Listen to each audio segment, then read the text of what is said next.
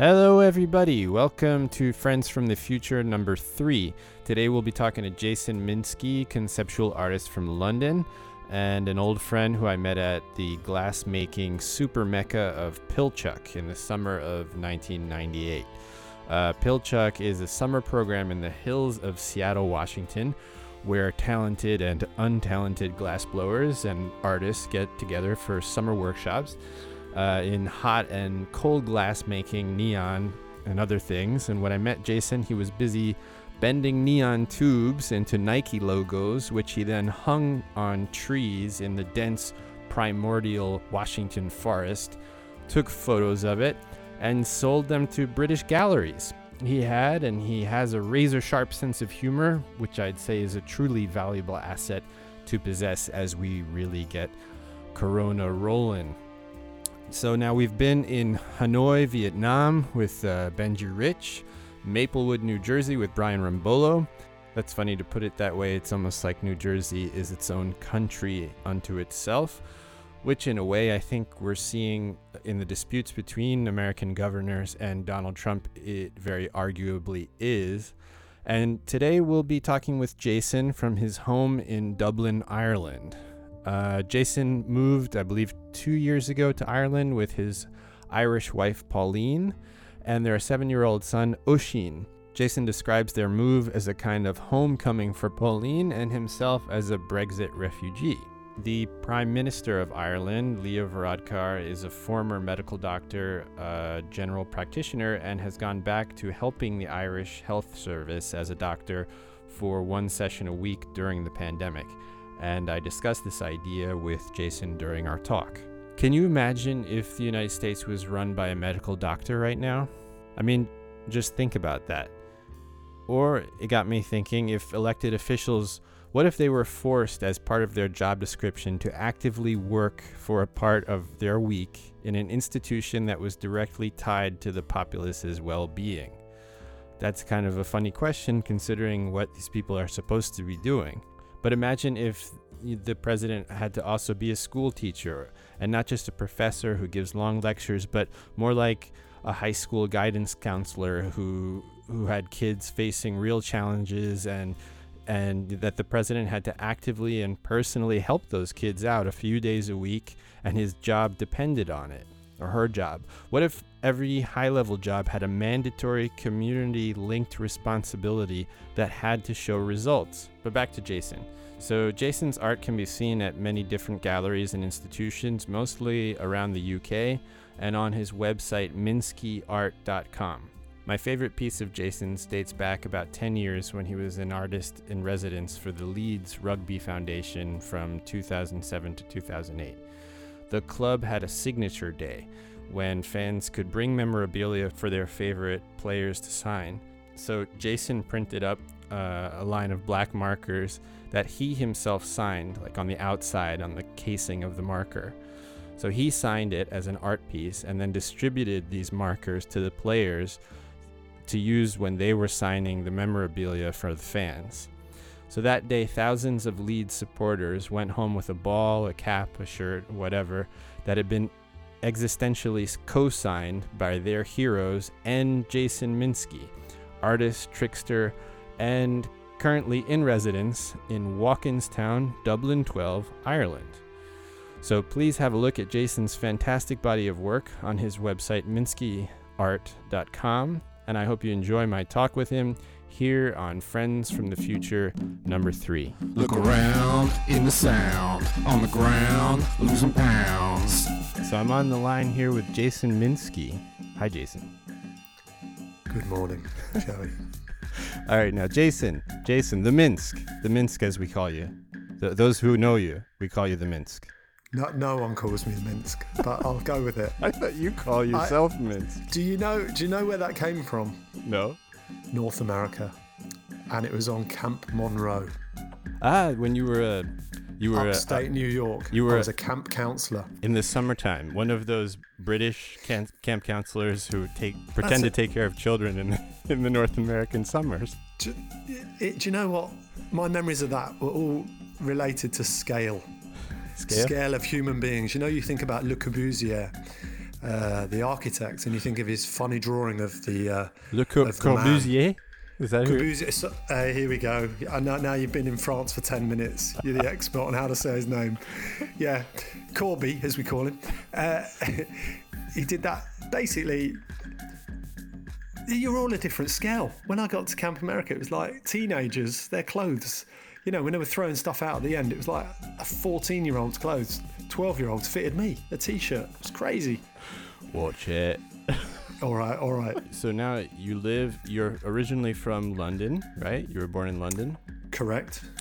And then you lived for a long time in Manchester, around Manchester? I did, I studied up there. I did my degree in 3D design and then moved back to London. I moved around the UK working in various places, various artists and designers. So you're from London, you lived in From Manchester, London. but now currently you're in Dublin. I am in Europe. I am in the capital of Ireland, Ayr. I'm in Dublin. And so that's where you live now? It is, with my Irish wife. Pauline. That was my way in. Pauline, who used to be Maguire, who is now Minsky. And our 7-year-old boy, Oisin. Don't rub yourself there too much. I hear Oh, rubbing. sorry, that was my heel, just to clarify. My foot. Apologies. Okay, so what's the situation with the coronavirus? So you were traveling, but when this was all starting to break out, but because our respective countries, I saw you came here to France. You were in England before that. You were in London, Correct. right? I was in London. Yeah. None of our countries were taking it really seriously yet. It hadn't, it was clear that it was about to become a problem, but especially the UK, which you were passing through, was playing it down as much as possible. Yeah, I was, the reason I was traveling and I was in London and then Paris was because my oldest son is in a band, the Mighty Working Men's Club, and was... Working Men's Club, not the Mighty Working Men's Club. No, just Working Men's Club. And what's his name? Sydney Minsky Sargent. And I gotta say, everybody's got to check that out. I'll have to somehow put a link to that into this also, because it's really great music, and we went to see one of his concerts here in Paris when you were here. Yeah, it's fantastic. It's fantastic live band. And so I was catching up with him and also various friends in London and your good self and your family in Paris. And I can say that obviously my wife was quite concerned because she has a health condition about me travelling. We did discuss whether I would go or not. So I think they were taking it a little bit. She has a lung-related condition. Yeah, right? She has a thing called sarcoidosis. I did have the discussion whether I would go or even go on to Paris from London, and we decided it would be fine, but obviously to be very careful. Right, you were one of the first people that I saw having a mask and having handy wipes and things like that. There was definitely a vibe. There was a slightly strange vibe, but shops were still open, pubs were still open, and obviously the gig went ahead. And your son's gig, my son's gig at the 100 Club. He was supporting a really good Irish band called the Murder Capital, who were meant to be playing actually in South by Southwest, which I think was also cancelled. Mm-hmm. And then obviously I went on to Eurostar and came over to see you. And came over to stay at our apartment, stay at your and so that apartment. we could infect each other as thoroughly as possible. Well, it's all good. I mean, not as thoroughly as we could have, but you were wearing a mask, and I was thinking about it once the shit hit the fan and it became really serious, and I had a few days where I was just reading the news and kind of having heart palpitations, and I remembered seeing you sent me a photo of you in London with an army surplus gas mask pretending to drink a beer. And I just thought, yeah. Is this going to be one of those pictures? I think you should make some sort of conceptual artwork about that, especially if we all end up dead.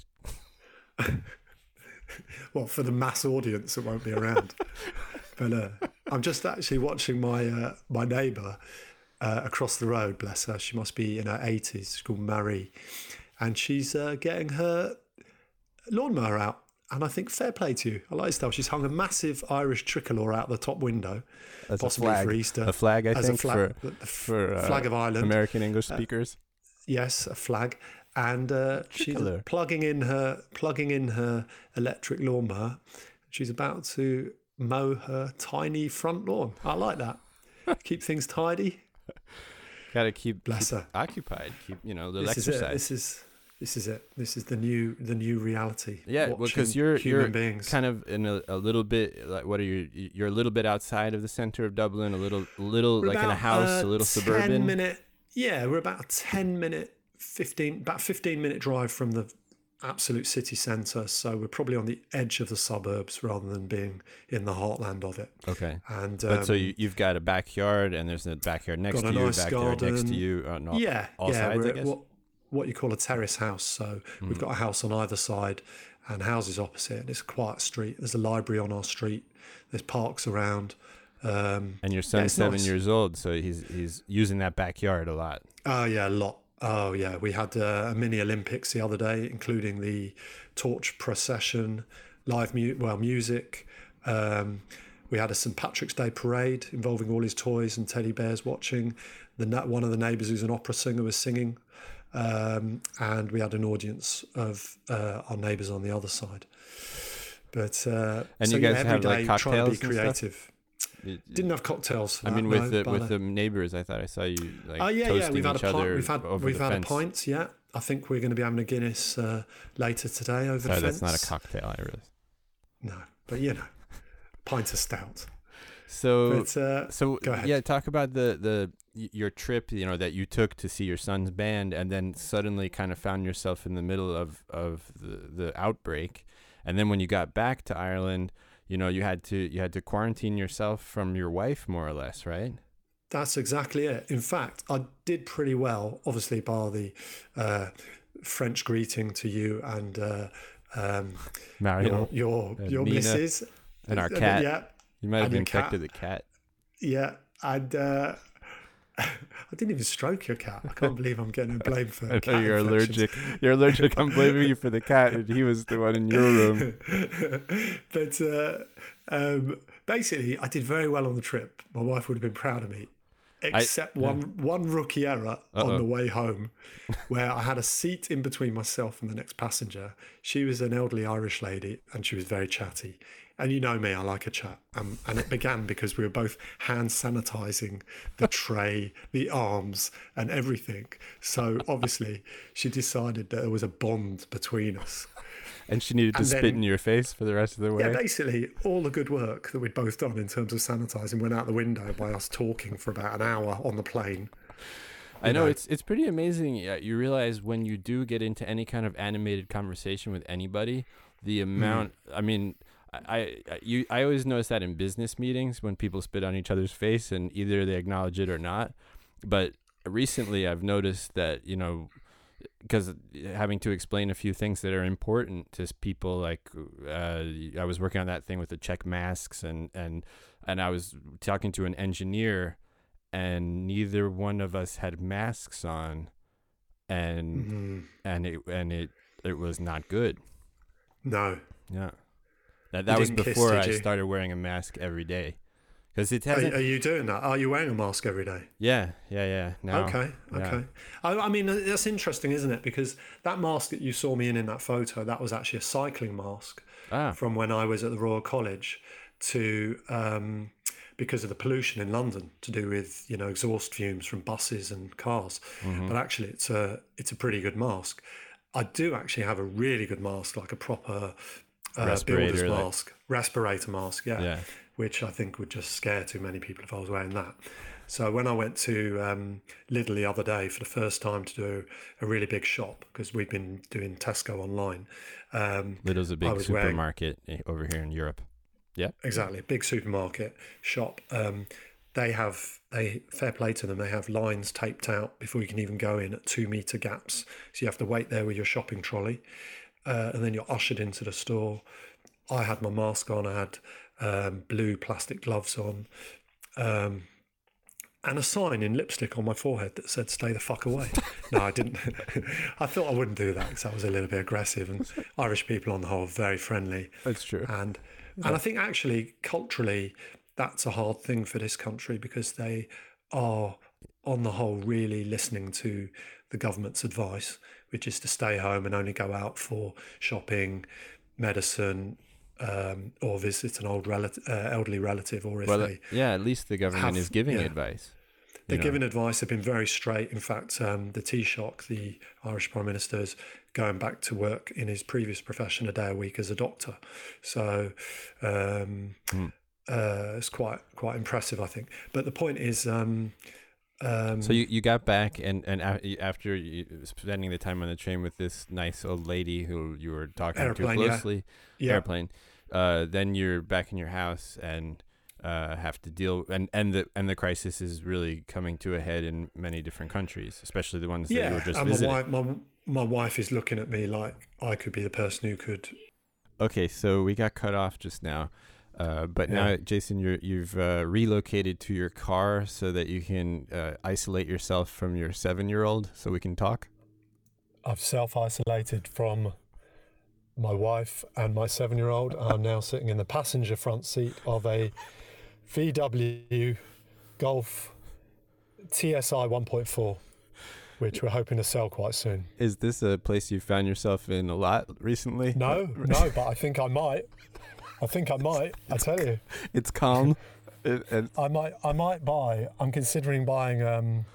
I've just thought of it now. A camper van, houseboat without an engine, anything that I could potentially lie down in and hide. Just to put it in the driveway, and that'll be your office. Perfect. Yeah. I've got a lower view now of Mari mowing the lawn.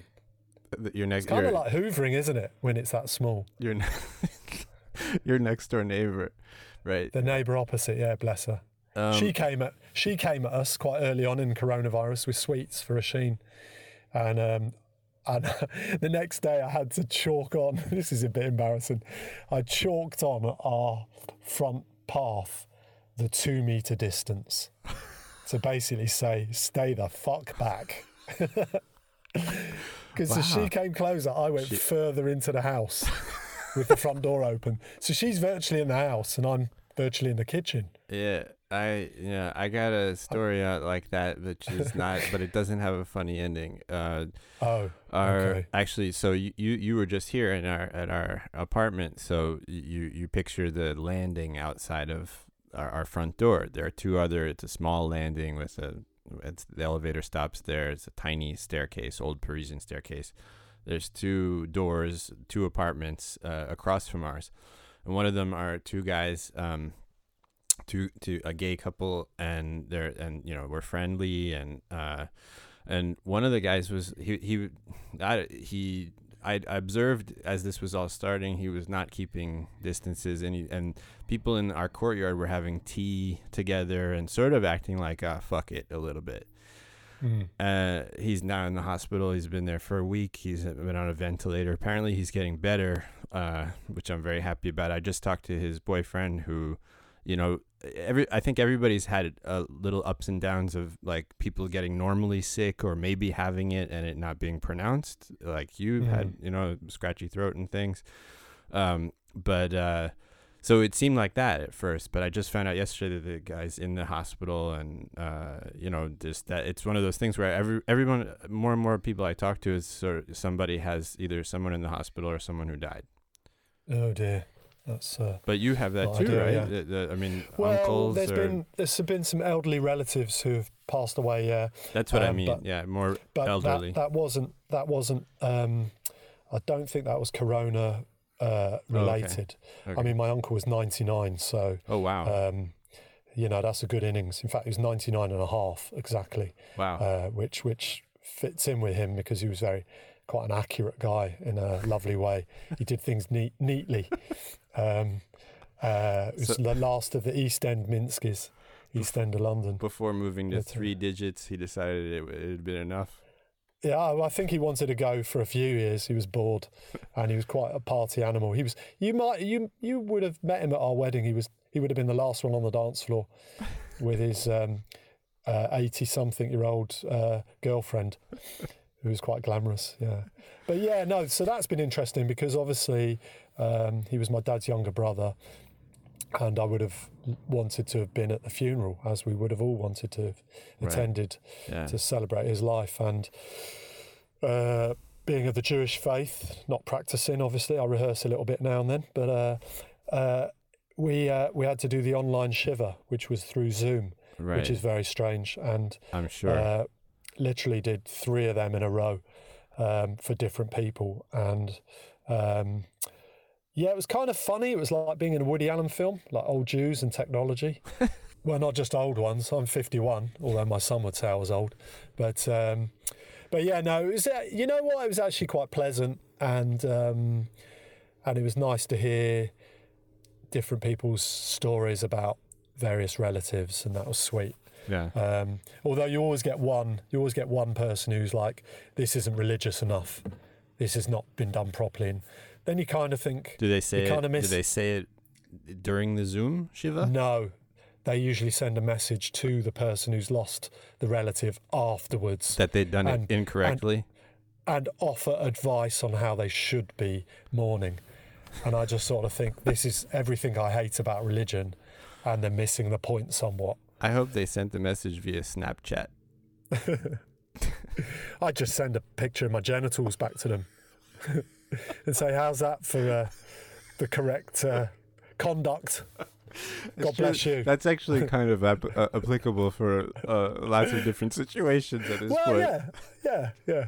I just, for the record, I've never, ever taken a photo or sent a photo of my genitals. For many obvious reasons. Why? Why would you know? But there I hope you go. there's a conceptual piece coming soon about this. Wow, though. yes. Because probably a lot to say on that subject. Yes, yeah. Yeah, it doesn't really fulfill into my remit, but so I'm sure. So let's go back to you're back. So then you're back in front of your wife. I'm self-isolating, and you're in the situation where, because you've taken this trip, and actually it doesn't even have to be because of the trip. I mean, she has an underlying, condition, as they say. Yeah. And so she has to be really careful in general anyway. And then now there's this thing that attacks people who have that kind of condition. So of course you want to be as careful as possible, but then you're in territory where it's sort of like, if I kiss my wife, I might kill her. I mean, that is really dark, isn't it? I mean, that is in itself is just, thinking about that you want to express your love and affection for the person, one of the people you most love in your life, and obviously the other two are my 2 children, and you can't do that because you could be giving them a death sentence. So we learnt to do backward hugs, which were quite funny, and I'd kiss her neck. And that's okay? And I think so. I don't think you're going to, just giving her a peck on the neck and just hugging each other from, me just giving her a hug. Yeah, I mean, do you know, without getting into the really heavy stuff, watching, Pauline's an amazing woman, and I think the analogy of the kind of swan, elegant above the water and underneath the kind of feet paddling, going crazy, was a little bit how she was on the exterior because of having a 7-year-old son around us all the time. Yeah. She was having to project an exterior of calm and everything's going to be okay, because obviously he was picking up on it. He couldn't see his friends, and school was closed. And on the inside, she's thinking and planning. We made wills when we got back. When you got back? Yeah, immediately. We went to the solicitor and made our wills. She's writing birthday cards for the future for our son in case she's not there. Whoa. And stuff like that. I mean, that's heavy. Whoa. And very, very, So, envelopes we both put envelopes together for her sisters to be guardians, anything like that. That's really organized. Organised and terribly tragic. Yeah. You know, there's no, you know me, I like to make a joke about a lot of things, and I couldn't find any humour in any of that shit. But at the same time, a lot of people would never do that. You know, they would never have the foresight to do that. Yeah. Or the calm to put it together. Yeah, and needing the time to do it, and obviously an emotional roller coaster for her. And I think actually we're entering another dangerous phase now, because people are getting used to it. Yeah. So, in fact, I was watching the news. I do that weird thing. I don't know if you do it as an American living in another country, as a British person living in Ireland, even though it's so close and have a shared language mostly. I end up watching the UK news, and then I'll watch the Irish news, and there's reports in the paper that there was something crazy like 660 street parties just in Manchester last weekend, some including a bouncy castle and a DJ. Really? And you're just thinking, these people are not taking it seriously. Wow. They're just seeing it as holiday time, you know. And I didn't know that. That's crazy. yeah, stuff like that's happening. I mean, it's hard for teenagers, isn't it? And just generally, well, it's hard for everyone, but I think... I was wondering about that. I was, because I just know, you know, I know what I see in the neighborhood around us, and then I know what I see in Le Monde and the New York Times and the Guardian. But, you know, it's kind of surface, bigger issues, not as much. And the French politicians who, you know, when they decide to communicate with the public, which in general is not very often, they choose to berate the public about how they're not doing things, they're not being as careful as they should be, when they don't go on TV to talk about all of the health equipment that's missing, you know, that no one has ordered for the last 15, 20 years. That's why they don't have masks and everything. But they do go on television or issue press releases to, I don't know if we talked about this, but 2 days ago, jogging was made illegal here from Oh, yes, we did, yeah. 10 in the morning till 7. It's very strange. It's crazy, very strange. But I was wondering, in other places, are there, you know, younger people who don't really know, don't really care? They you know, I'm sure a certain lot of younger person, and there's a lot of them, I just think they probably just don't realize the gravity of the situation, and probably life goes on somewhat normally. Yeah, I mean, I think it's hard, isn't it? If you think back to when we were teenagers and how we would behave, and I guess also it's that thought that you're growing, and you're, you know, physically and mentally, and you feel like you're you know, nothing's going to touch you. You can do anything. Invincible. I mean, some of the things I got up to as a youngster were crazy. Yeah. And I suppose the responsibility of then, as you get older and you maybe have a family, or you think about your older relatives and loved ones and friends, and different things take over. I mean, don't you think that has something to do with our societies, though? Also, you grew up in England. I grew up in America. I think there's a kind of shared, it's different, but I think there's a kind of shared Anglo-Saxon idea of the individual, and like, fuck it, I'm just going to do what I want. And there's a kind of, it's looked positively upon that, I think. I think that's a really interesting, interesting point you make, and I think that is different in Ireland, because I think Ireland as a society are really doing well on this social distancing. You know, it's hard for me to, I'm talking about a whole country and I'm only in a tiny part of it, and obviously staying within my 2 mile zone that I'm allowed to exercise in. But from here it's 1 kilometer. Well, okay, I guess that's almost the same thing. Sorry. But anecdotally and also what I'm reading and seeing in the news, I would say that people are really taking it on board, and I think that's because it's a small country. I mean, including the north, it's no more than 5 million people. I mean, London's 12 million, and there's always that. It's a very friendly society and a very it's very based around family.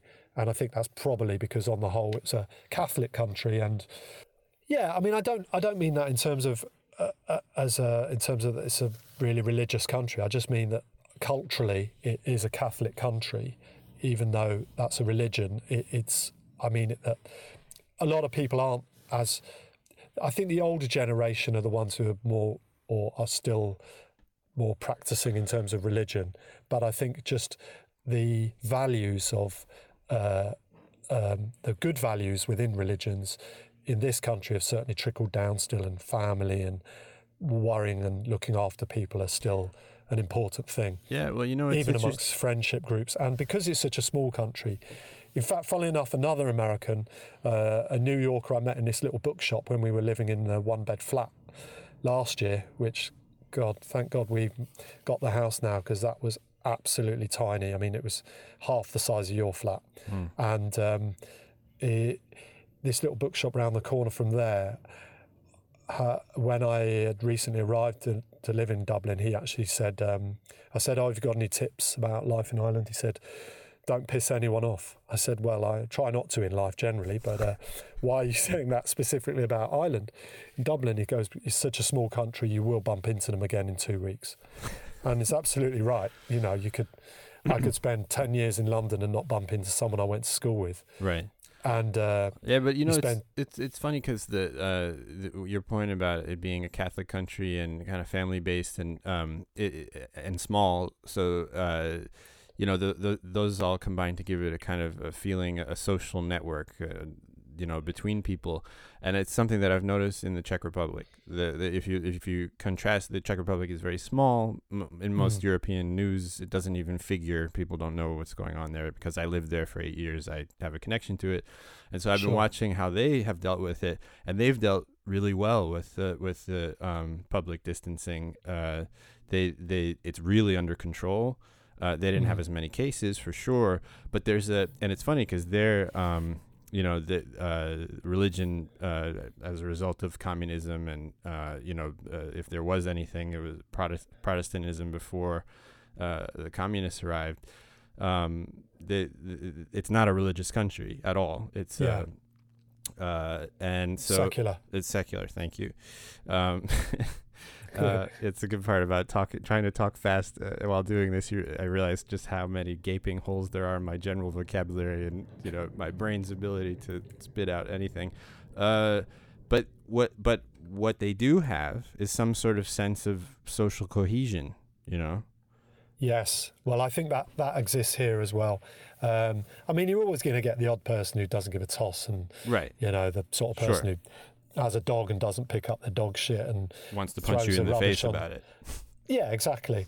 But on the whole, I mean, I think a great example is when we bought this house, the lady across the road, Maria, who's sweeping up her front garden at the moment, her yard, like as you would call the update. Well, no, because I'm watching her work. I'm thinking she's very efficient, although I think she's missed a few weeds by the gate. But has she seen you sitting in the car by yourself? I don't think so.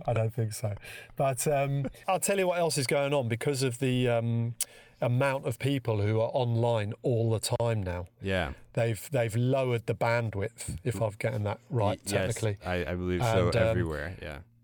Plus, you've also got these numpties who think that coronavirus is spread via 5G masts, right? And they've been burning them down in various countries and cities. This is an incredible thing, I have to say. Yeah, we were talking about this the other day on the phone. Just the conspiracy theorists. I kind of identify with them because I think there's science fiction, creative thought at work there, or just kind of associative. Well, there are those towers. They're weird looking. I'm afraid for my body, and lots of things are happening that no one tells me about that it's bad for me. There's this new threat. It's big. It's on the horizon. King Kong might climb up it. That's probably where it's coming from. Let's go destroy it. Yeah. It's brilliant. It all makes sense, obviously. I like those leaps of, conclusions. Yeah. No, it's genius. But, so social distancing... in our house, go on. Sorry. I want to just because maybe to start wrapping up a little bit, even though we have a ton more to talk about, but we can do it again at another time. What about the test? Do you want to talk about my test? Yes, let's talk about the test, and let's talk about ideas that you might have for ways that this could go in a positive direction, or what can we do with this, like, and also as people who are artists and have nothing to do necessarily with politics, do you have any ideas for what we can how we can think about it?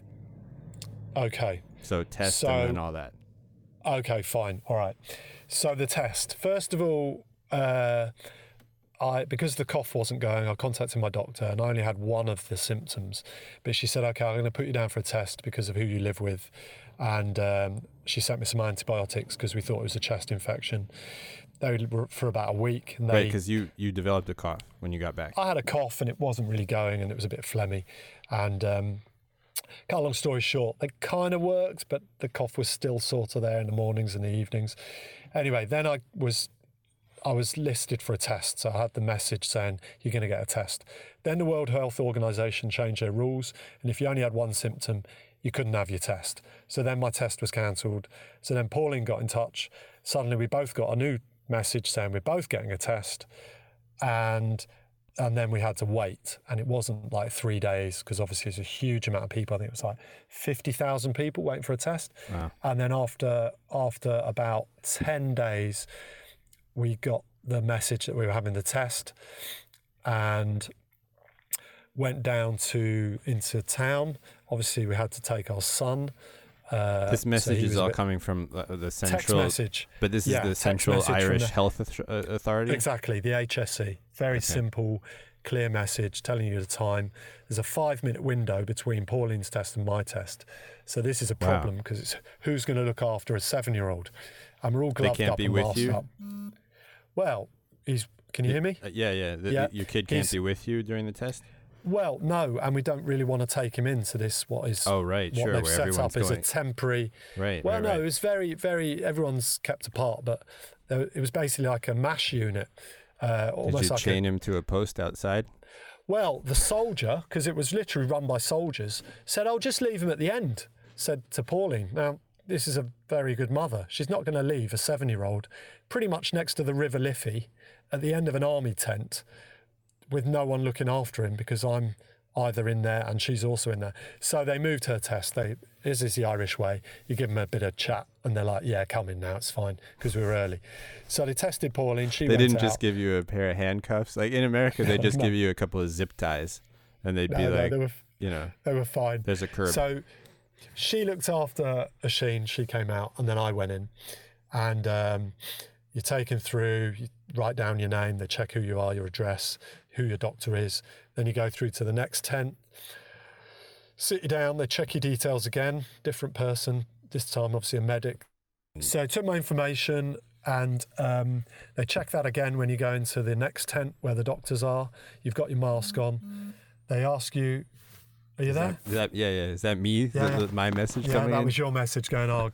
Okay, say it again.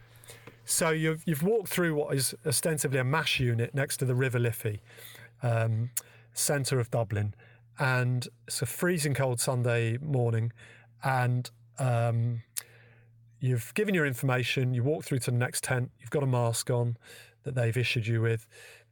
They ask you to remove the mask, blow your nose to clean your nasal passages, put the mask back on, then open your mouth. They swab the back of your mouth. That goes to the person sitting at the desk. They put that away. And then can you hear me? Yeah. Then they take out what is ostensibly, looks like a long pipe cleaner, cotton bud that you'd put in your ear. Yeah. And shove it, Q-tip as you would call it. They shove it so far up your nostril that it's virtually scratching your brain. Take that out after saying, "Oh, I hope that wasn't too uncomfortable," and that's it. And then you go out the other end of the tent. They give you a piece of paper, which ironically Pauline had the whole thing, which was an apron, a mask, etc. They must have run out. I just got the piece of paper, and you're off. And then we waited about 10 days for those results, which came as a text message saying negative. Okay. You haven't got it. So that must have been a pretty big relief for you both. That was a relief. Nice timing. That was a relief, although there's still that thought that maybe they got it wrong. whether that, well, yeah, and also whether that test is 100%. I mean, I think the other thing is that you've got to be careful, haven't you? Because it's a relief, and then you don't want to then drop your guard, right? Which is the other side of it. But did you then resume contact? To a point. Well, with Pauline? Yeah. Or with the world? With Pauline. With Pauline. Yeah. But were you in contact before this happened? That's the best part about married friends. Contact is resumed. Woo! To a point, yeah. I'm not sure she wants to snog me at the moment, but other contacts are good. Well, now that my 12-year-old daughter doesn't leave the house ever, it's sort of cut down on time, yes. nookie time, the time that we have to be together and feel our forms becoming one. That time has gone way down. Yes.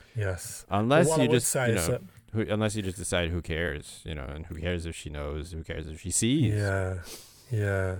I mean, the thing is, poor Oisin, he's not sleeping in his own bed at the moment, and he's using coronavirus as an excuse that he's worried. So I'm in a spare room, and he's in our bed, and with Pauline. Look out! You're being replaced. Yeah. Yes, I know.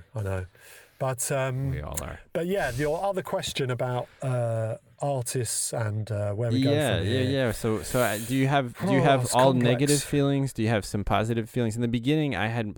So you also touched on something that I think is interesting, because I think everybody is getting used to it now, and that makes it. That's a different dynamic, and also I feel like the kind of usual mediocrity is starting to prevail a bit. Whereas in the beginning, everyone was destabilized. And one of the immediate effects was seeing that the air had cleared up, Yes, yeah, in terms of the environment. It's a positive. Yeah, which is great. I mean, excuse me, I think it's interesting you say the question being based around the idea, is it all negative or is it all positive?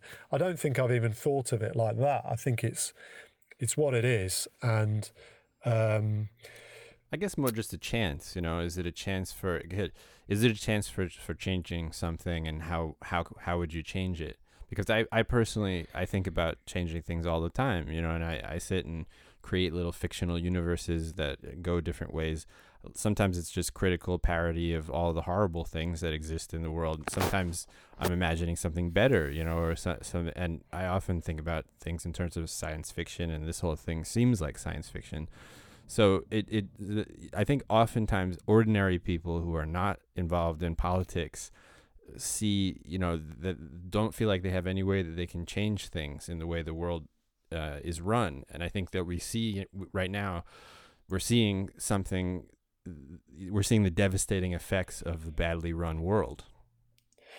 I think you're spot on. I think what's interesting as well is that, to use an expression I've seen a lot used by arts organisations, they say, think local, act global. Right. And I think from one point of view, you've got that period of time and reflection, which has been imposed on everyone.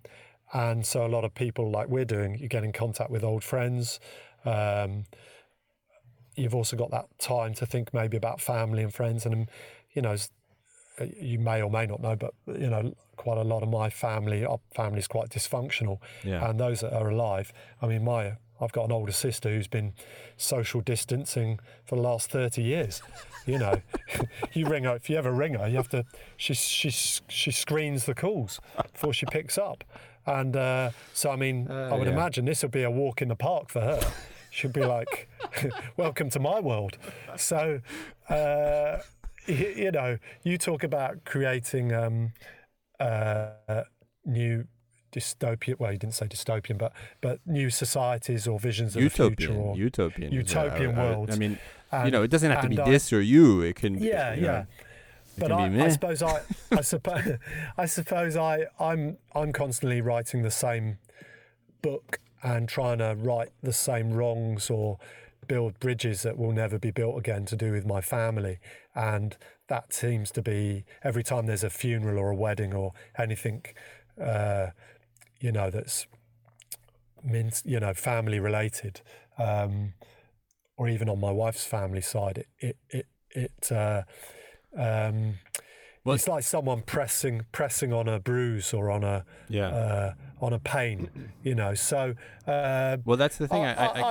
I wonder, yeah. just because when you look at the kind of the elements that you have at your disposal to change the world, one is your family, your direct family who's in your house, then people Yes. you're actually related to by blood that you've gone through your life with, by no choice of your own, but they're there and you're in contact and they know you very well and you know them very well. Or you're not in contact. Or you're not, right. So, Yeah. but anyway, there's a link there that is Yes, somehow yeah. old and fundamental, and Sure. even if it's not positive.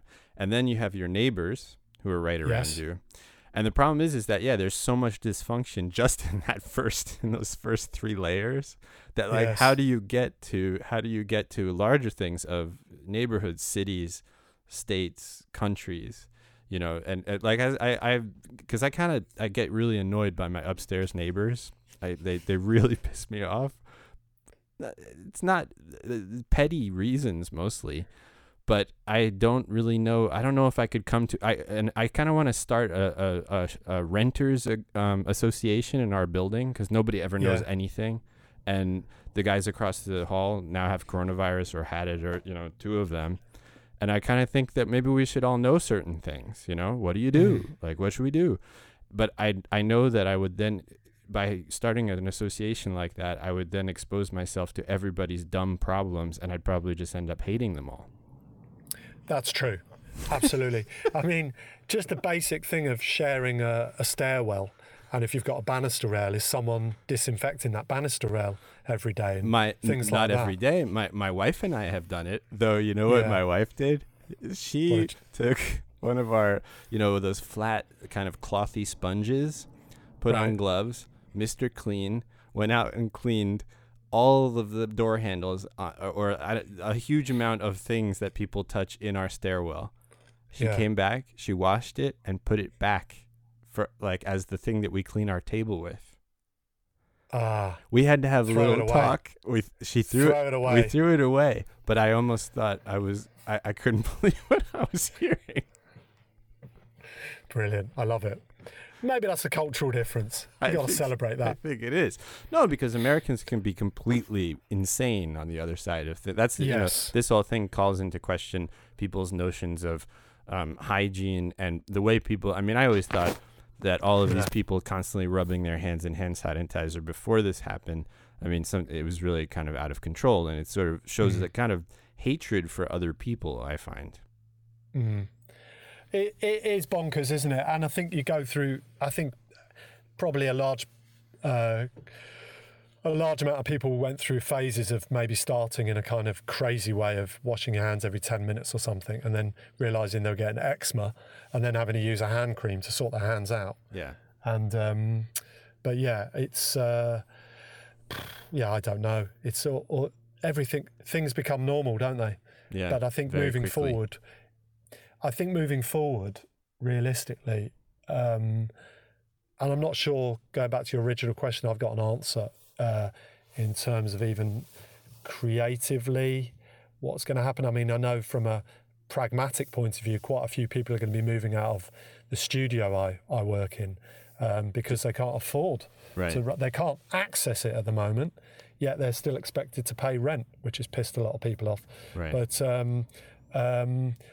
and I think moving forward, for those people who have got underlying health conditions or just who are worried, until there is a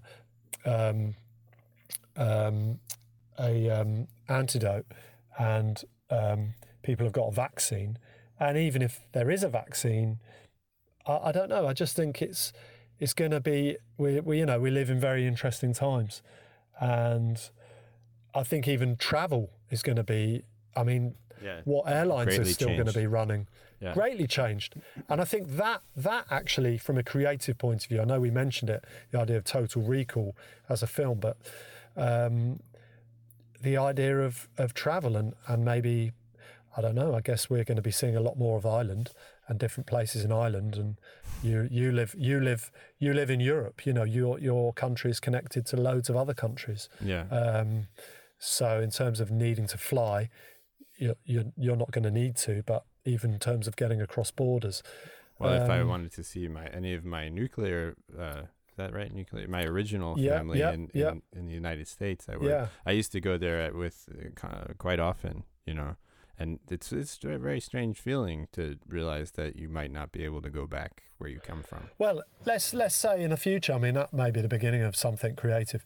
You want to go back and see them, and the rules are you have to be quarantined for 2 weeks. This has just happened to my brother-in-law's daughter.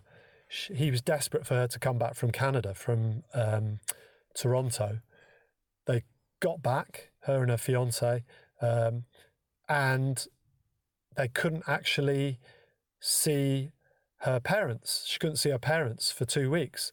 So they had to rented a house in the countryside, and they've been quarantined there for 2 weeks. Wow. So imagine you go on holiday to see your family, and you've only got 3 weeks. Yeah.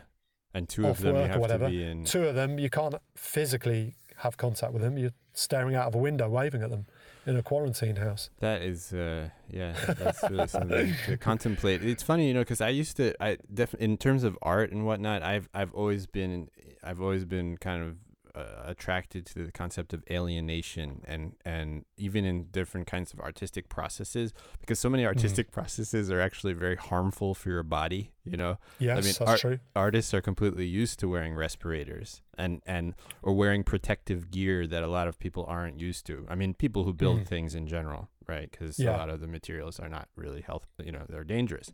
Sure. So I remember when I used to blow glass, wearing face shields and glasses and different things, and dealing with these extreme temperatures that could melt your flesh. There was a kind of appeal in it because it made me feel like an astronaut. And I guess I was probably getting stoned more in those days, and you know, just this kind of sense of remove, like you're Major Tom in the capsule, you know, heading to the moon. And I feel like now we've entered into, if things don't really change, and the way a lot of experts seem to talk about it, it's going to be part of our, you know, the dystopian future was right. Well, absolutely. I mean, I think I sent you that article from The Guardian about dystopian sci-fi, I mean, was right. Yeah, about the astronauts who have been quarantined, but now they've gone off to the space station. And I made a joke about, you know, the ultimate in social distancing. Did you get the bit I was talking to you about my friend who's a postman? No. So basically, he's moved from Manchester to the Highlands of Scotland, so really rural existence. It's beautiful. His wife's a health visitor. They've got no kids. They've got 2 dogs. He's got an acre of land. You know, it's real the good life, you know, view of the Atlantic. And that was an area where there was no coronavirus. And now they've got coronavirus up there. And you think it's everywhere. You know, there's, besides maybe a few islands in the South Pacific that are tiny, that still take, I don't know, a couple of, you know, 4 or 5 days to access from a small boat. Well, I guess you know. that's I mean, what I hear is it's going to be everywhere. We're just trying to slow it down to save the hospitals, which can't handle it. Sure. I mean, that's, I mean, we should be trying to slow it down anyway, but it's kind of that battle, isn't it, between the technology and the equipment and the staff that we have. I mean, so what do you think, maybe just in kind of closing, wrapping up, so I wanted to ask you, in terms of thinking locally, because that's what everybody says, would you consider running for government or doing something in your community that, you know, seems to have more of an impact in terms of the way it's run, controlled, you know, how to kind of get some ideas out that reflect more of who you are and what you believe in and what you hope others believe in?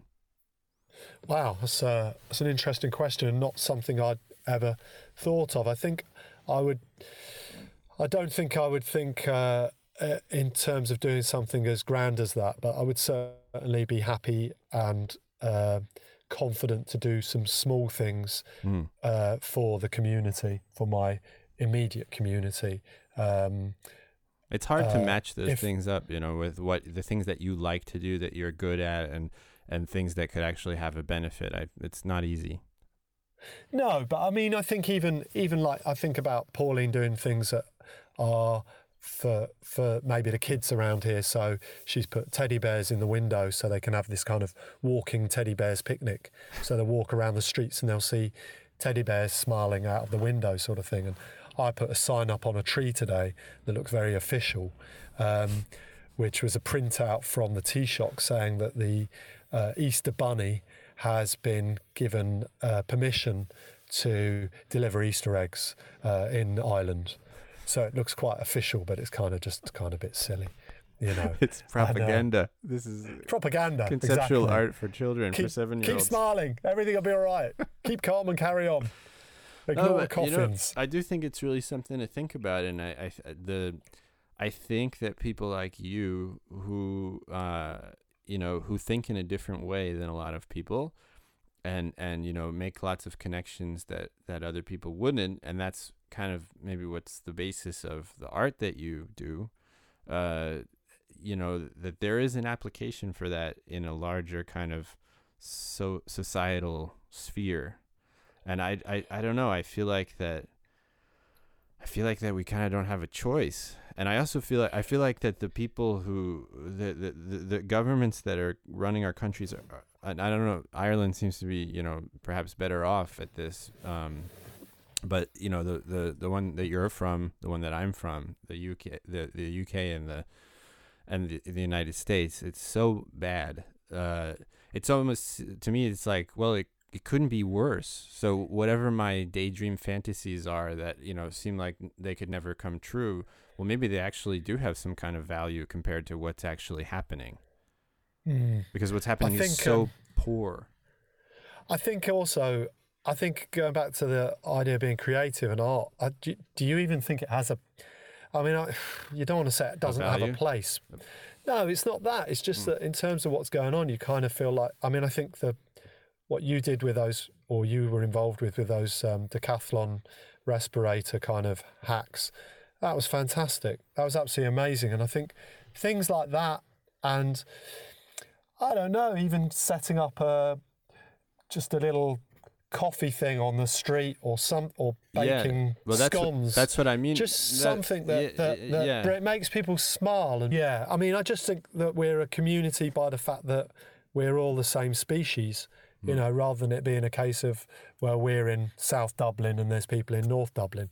And they're doing a thing on Saturday night where at 9:00 they want everyone to shine a light to kind of be part of the community, and I think it might be for the health workers as well. Have you been doing like clapping and stuff? Because here at 8:00 at night, every night they do it. No, that's in the UK, but they've done it. They have done it here once, and they also did a thing at 3:00 on one day, which was clap for the children, which was sweet because it was kind of like, well, they're all stuck at home and it's a tough time for them.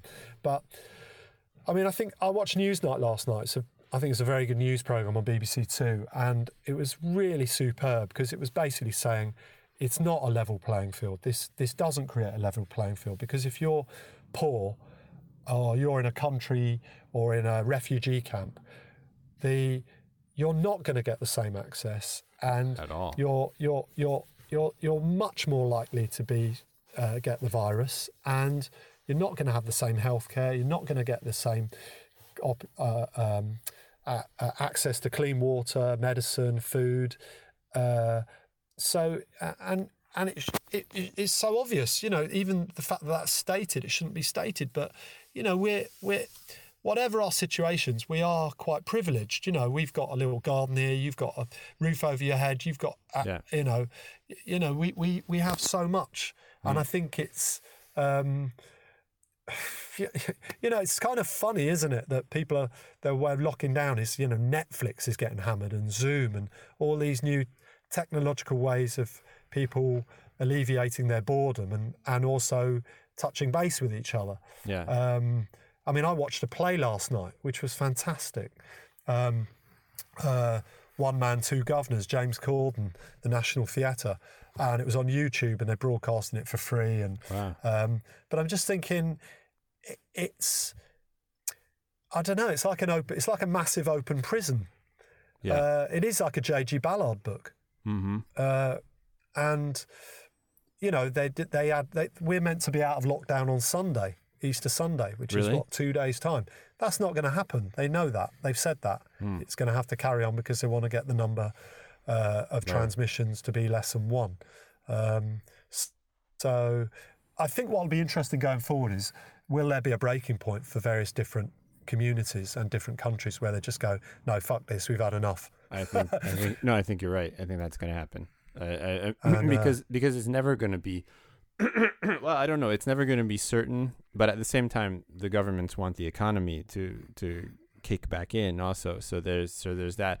I think there will be. I think it's going to be gray. I think, you know, it'll be a point where there's never going to be a kind of certainty that it's going to be safe. You know, and the reinfection, all this stuff. You know, only time will tell. But that's why I mean that I agree with you that there's something. People are reaching out to old friends. That's what we're doing right now. That everybody's on the net. That's what we're doing. There's all kinds of series and theater and different things that are now possible to see that weren't, you know, just for technology, but now also because of the virus, there's more things put online.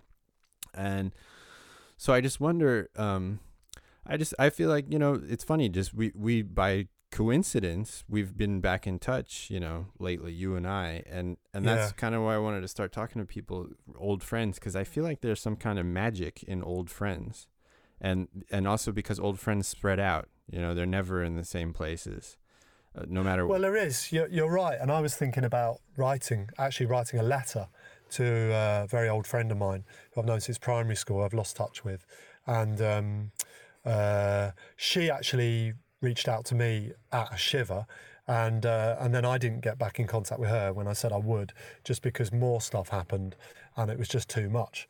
But I just thought I need to write her a letter, because I'm not just going to phone out the blue. It'll be too weird, I think. Yeah. But and I think there's something very personal and quite nice about going old school and writing a letter. But what was I going to say? Yeah, do you know what? I just had a funny thought about one of the kids just walked past. We're going to need to wrap up now, but I just had a creative thought. Recording. And I was thinking, because everyone's trying to make funny videos and do various things and entertain people and get them to go viral. And that's all great and it's what it is. But it seems kind of worthless at the same time. It's worthless. It is, yeah. It's like a sticking plaster. But then I was thinking, and maybe it's because I'm a bit more, I don't know, I have darker thoughts every now and then. But I was thinking of, Spielberg's, was Spielberg, wasn't it, who did Close Encounters? Yeah. Yeah. And that thing of the guy building the mountain out of potatoes and then potatoes. Yeah, the mountain, was it in his garden potatoes. or something, in his backyard? It's in his living room. Like, it starts off as just food, and in then the living room, and then it's clay, and he has to make this mountain. Yeah. I think I might go that. I'm going to go that way. That'll be me. But in what Might sense? not be that thing. No, I just think I'm going to start making something in the garden that's just going to be like bizarre, and just like, or start digging, or just I think it could be like some sort of mountain range, some sort of mini nature. No, but it's like but crazy. Come on, look, if you really look at what artists are engaged in, it's that kind of metaphysical, you know, proto-religious communication. That's what. Yeah, like that's a what James we're doing. Turrell thing, a Turrell. Install, changing a mountain, or just, I mean, as it is, I repotted a load of plants the other day. It gave me lots of pleasure. And we've got this crazy AstroTurf backyard, which is brilliant for Osh to play, and, mud comes into the house. But I'm like, I want loads of plants out here. I want loads of greenery. I need it, and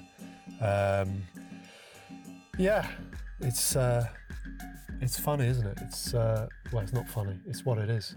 This has been quite dark, hasn't it, this chat? Sorry. I don't think so. Where are the laughs? I don't think so. We had a lot of laughs, but there's a lot of good. real information in between, and And I think there's no way you can come up with real answers yet. I think that's but I think you can have kind of inspirations. I think because what you're pointing out, like in some ways, some of what you're saying, like about, putting plants into the backyard or and making a space that's like something really different, or, Pauline putting stuffed animals in the windows or putting stuff up on trees for kids. Some of that can sound, if you're suddenly just thinking politically, which is kind of what I was suggesting, that can sound a little bit, superfluous. But the truth is that right now human interactions have been jilted severely. So when you walk down the street in Paris, everybody's wearing masks now. So how do you communicate at all with masks? You can't nod or smile or, everybody just looks kind of like a psychopath, basically. So do you know the doctors? I'm going to have to go in a minute. I was just going to say what you were suggesting. The doctors here. Sorry, go on. What you were suggesting, with little changes like that, I think there's really something in that. There's something, but it would be interesting, I think, to really think about that and to do something with it, to communicate to other people who are all feeling the same way. Yeah, rather than doing a great big face mask on the front of my house, which I thought of this morning. Face masks for goldfish. Or a big kind of, the plague, like a black cross on someone's house and a tick on another one. But thank you, Joseph. You stay safe. Joey, you call me Joey. See, I know I do. I know. Call me Joey. I'm on this is for friends. So I know. I'm okay. Joey. Well, thank you, Joey. Talk to other people who don't know how to say Joey. I was holding off on doing this, but now you got me on it. You can't shut me up. That's right. No, thanks. Stay safe. Stay home. Yeah, you too. Say hi to Pauline and to Ocean. Absolutely. As they say, I'll see you on the other side. So that was Jason Minsky, conceptual artist, father, husband, old friend who I've come thankfully back into orbit with. You can check out his truly impressive body of work, installations, videos, photos, and more at minskyart.com. Tune in next time when I speak with my good old friend Ha Ly, currently living in Nha Trang, Vietnam, who with her husband, John, just recently opened a bakery cafe in their city in Vietnam, just as the coronavirus pandemic really hit. So we're going back to Vietnam, folks. See you then. Out of the hospital into the weather, my girl looked good, I didn't know what to tell her. The doctors, they told me it's just for one day, and then I'd see it all slipping away. Throw it up, falling down, turn green, and skip town. The shade